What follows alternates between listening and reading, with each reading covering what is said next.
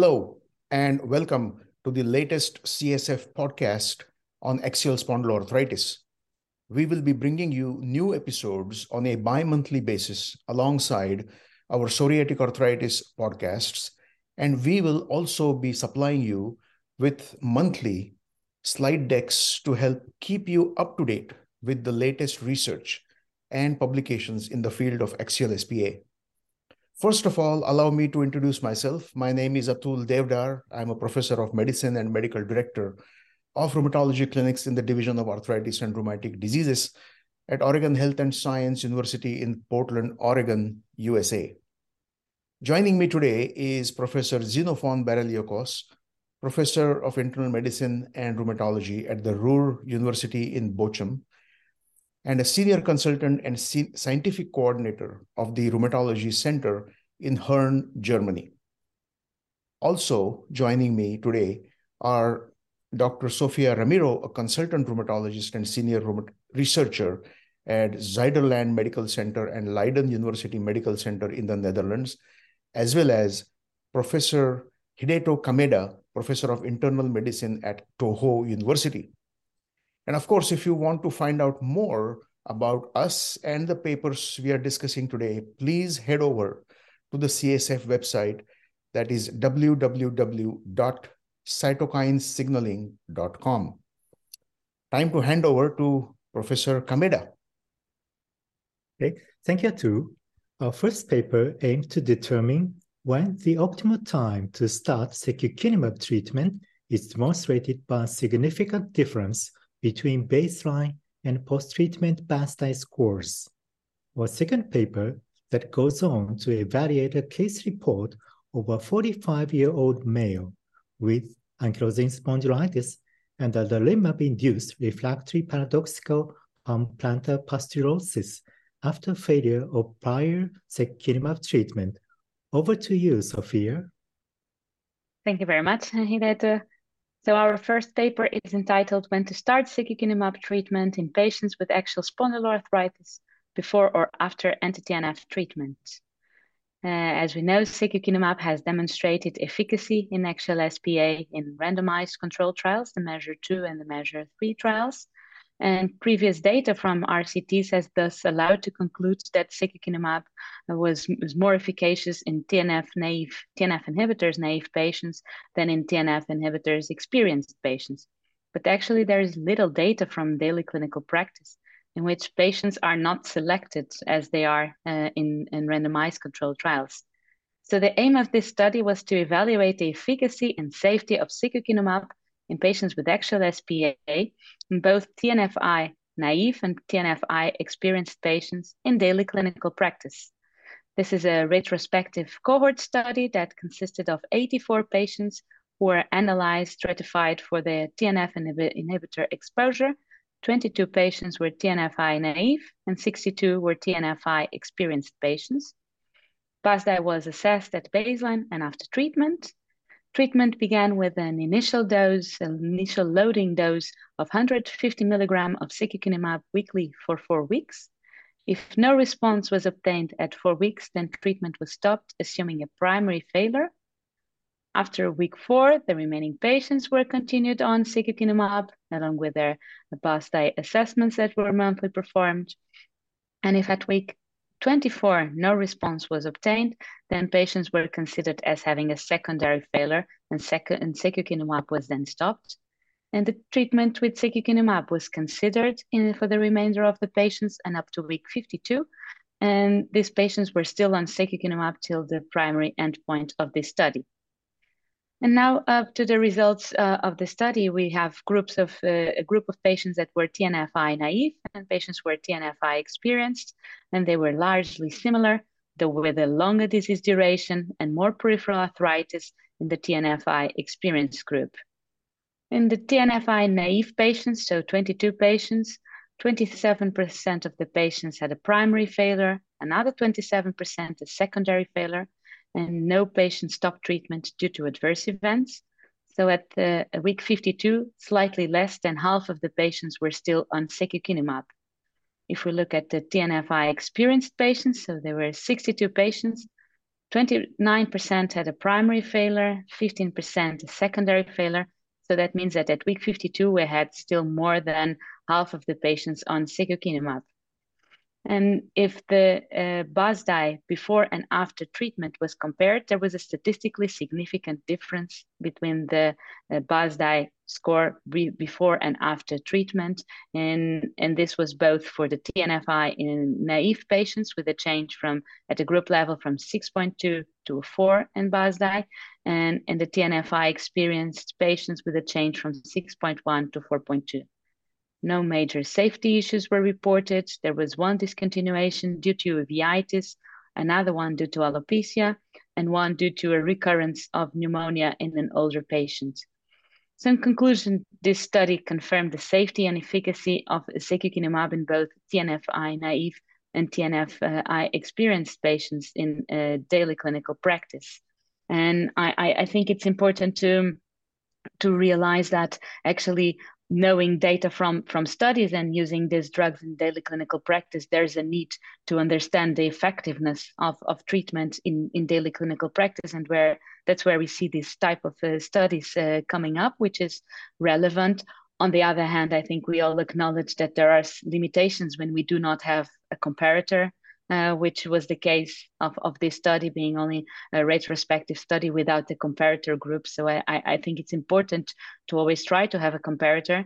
And that brings us, on the one hand, trials, randomized controlled trials, are the optimal setting when assessing the efficacy of treatment, as we have a controlled setting and we have a comparator and patients are randomized. We want to move to daily clinical practice and have patients that are representative of our daily clinical practice, not selected as they are to trials.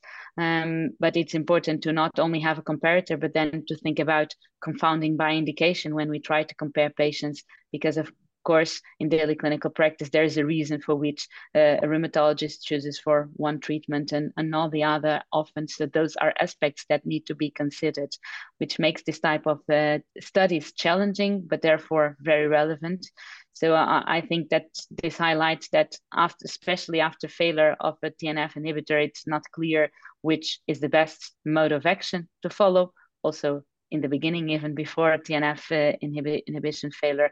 And I think we need more studies to address this unmet need. What do you all think? Yeah, thank you, Sophia. I mean, I think this is quite a sobering paper. I mean, I understand there are limitations when this is not a study, sort of prospective study. This is a retrospective analysis of their experience. And you already mentioned that the anti-TNF inadequate responder population, they already had a longer disease duration. They probably, these are the types of patients which I find they're a little bit older, they have got longer disease duration, they have other comorbidities, they have failed one drug, and these are difficult to, bring under control, their disease to bring under control.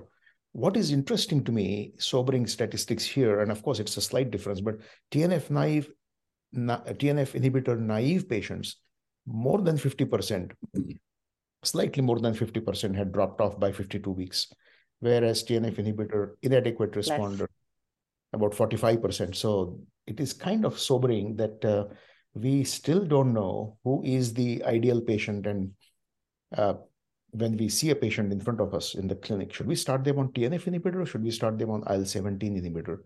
We don't have any biomarkers. And we currently, in the US, we use according to what the insurance company would approve.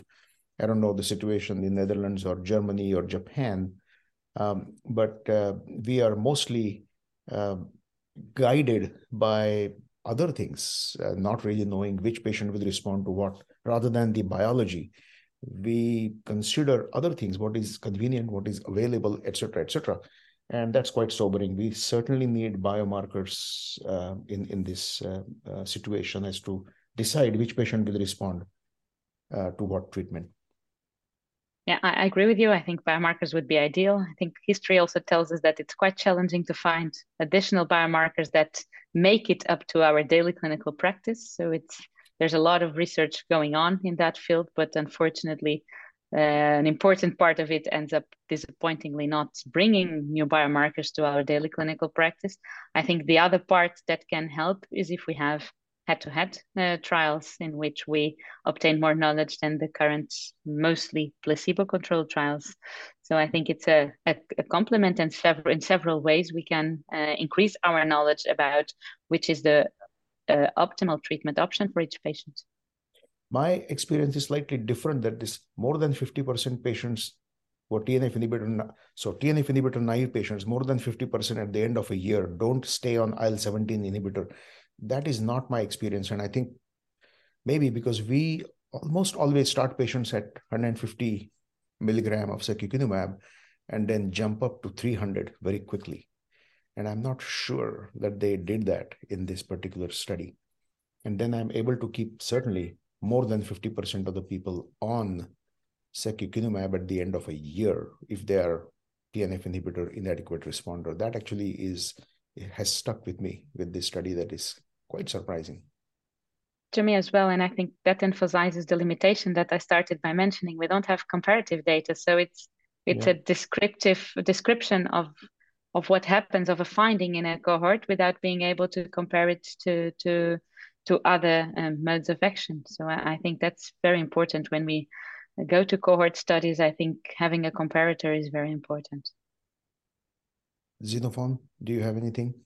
Well, I don't have anything to add. I was thinking of a similar study that was published with the other IL-17 inhibitor that we have with Ixekizumab. Published means it's still in abstract form as far as I'm aware of, where they did a similar analysis. And they found out that 1 out of 4 patients who have been pre-treated with TNF blocker and was not responding would then respond to IL-17 inhibition. So it's not only the level and the, let's say, the magnitude of response, but also if there is any response at all, let's say measured by AxSpA and so on. But it brings us back to what you all both mentioned. Who are these patients who we should start with the one or the other treatment? On the other hand, so we don't know that. I don't have anything to add so far. This is all idea generating, I think, but we do need a prospective study. The other thing that I am concerned about in this kind of analysis is whether or not we're just measuring, a one-time point outcome. Yeah. Although there is, of course, over the period of a couple of months or a year, there is fluctuation of this activity for many different reasons. And, these studies need to have a one-time point decision. So it might be that we just don't capture enough, or we just capture too many patients who are or not non-responders. So this is daily practice, but as Sofia also mentioned, we need more information. And you said that also the situation is unclear. Hideto? Yes, as Sofia mentioned, the limitation of this study includes only 22 patients with TNF naive was included. So the comparison is very, very limited. And also it is very important which TNF inhibitor was used for TNF experienced patient, and how was the dosing and how was the outcome. Those information is very, very important for our very precise analysis of the study results. Thank you. Yeah. Thank you. Thank you all. Xenofon, do you want to discuss the second paper?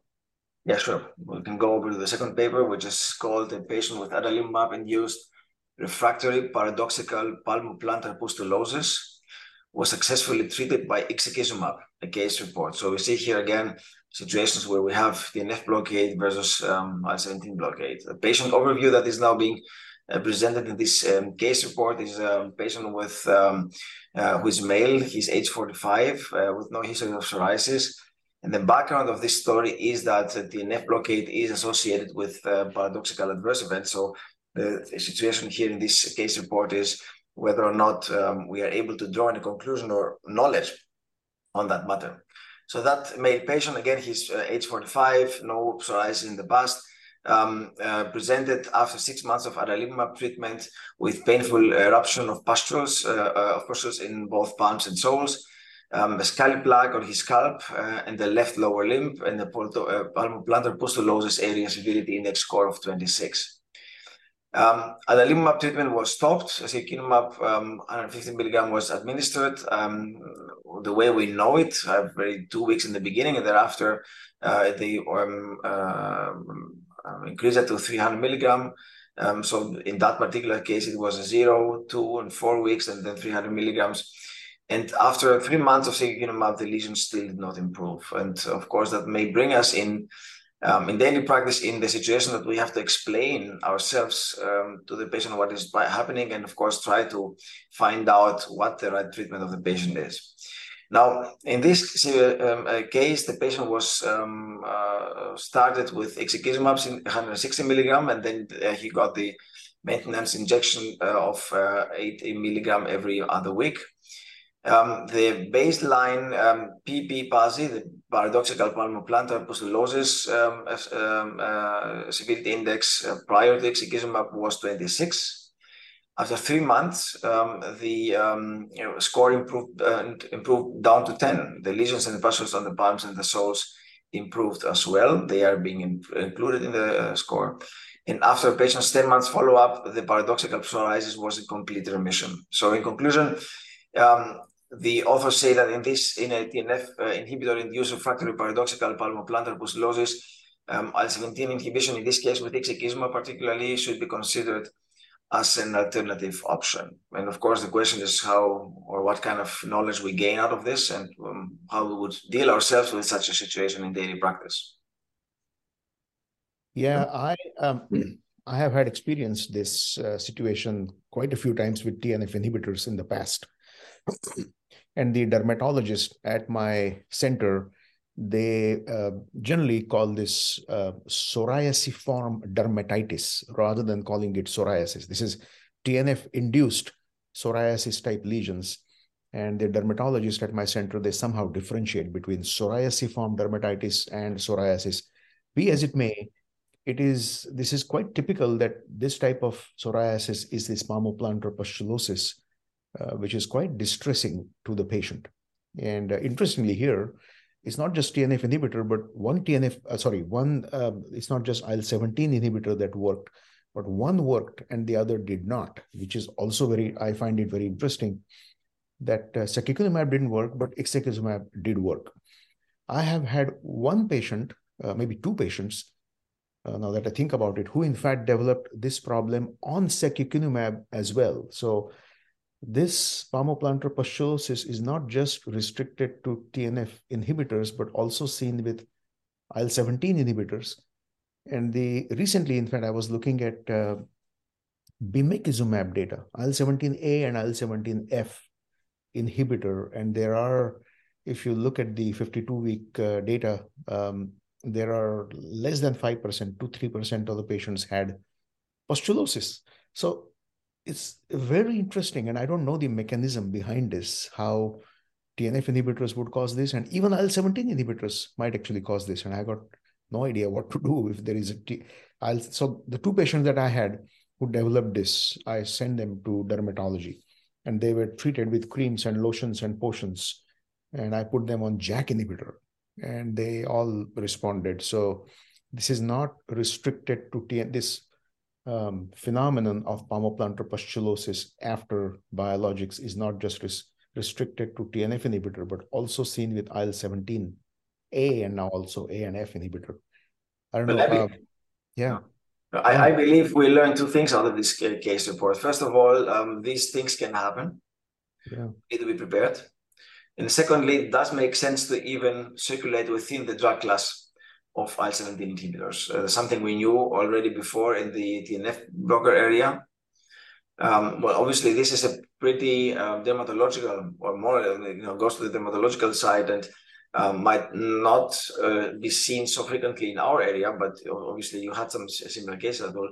But it does make sense to think about circulating within the drug class before we decide on the final treatment. Yeah, important. Yeah. Professor Kameda, do you have any experience like this? Have you seen this? Yes. Also, my patient shows a hair loss. So that was a very big concern. And also in Japan, an IL-23 inhibitor, Ixekizumab, was approved for palmoplantar pustulosis. So I wonder that how about the IL-23 inhibitor for such kind of patients? Yeah, this patient had axial SPA, right? So it will be kind of, I mean, I guess to treat the palmoplantar pustular psoriasis, one can use IL-23 inhibitor, but then the underlying disease may not be treated in that situation. Sofia, do you have any comment on this? No, just I have the experience with TNF inhibitors. I never experienced this with IL-17 inhibitor, and I think it's important, as Xenofon mentioned, to see that even if in one IL-17 inhibitor doesn't work on this, we can try on another one. But and I think we know more that from TNF inhibition, it's more a class effect. So I would be more inclined after TNF having such an effect on TNF inhibition to try another TNF inhibitor, and as an alternative to a different IL-17 inhibitor is also a JAK inhibitor, as you mentioned, Atul. Yeah. Thank you. Thank you all for joining, and thank you, the listeners, for joining us today for this AxSpA podcast brought to you by the CSF. We really hope you found it useful. And if you did, don't forget to subscribe to our channels on YouTube, SoundCloud, Spotify, or wherever you get your podcast from, so that you don't miss any future episodes. If you want to read more about what we have discussed today, head over to cytokinesignaling.com, where you'll find detailed summary slides of each of the papers. See you next time. Ciao.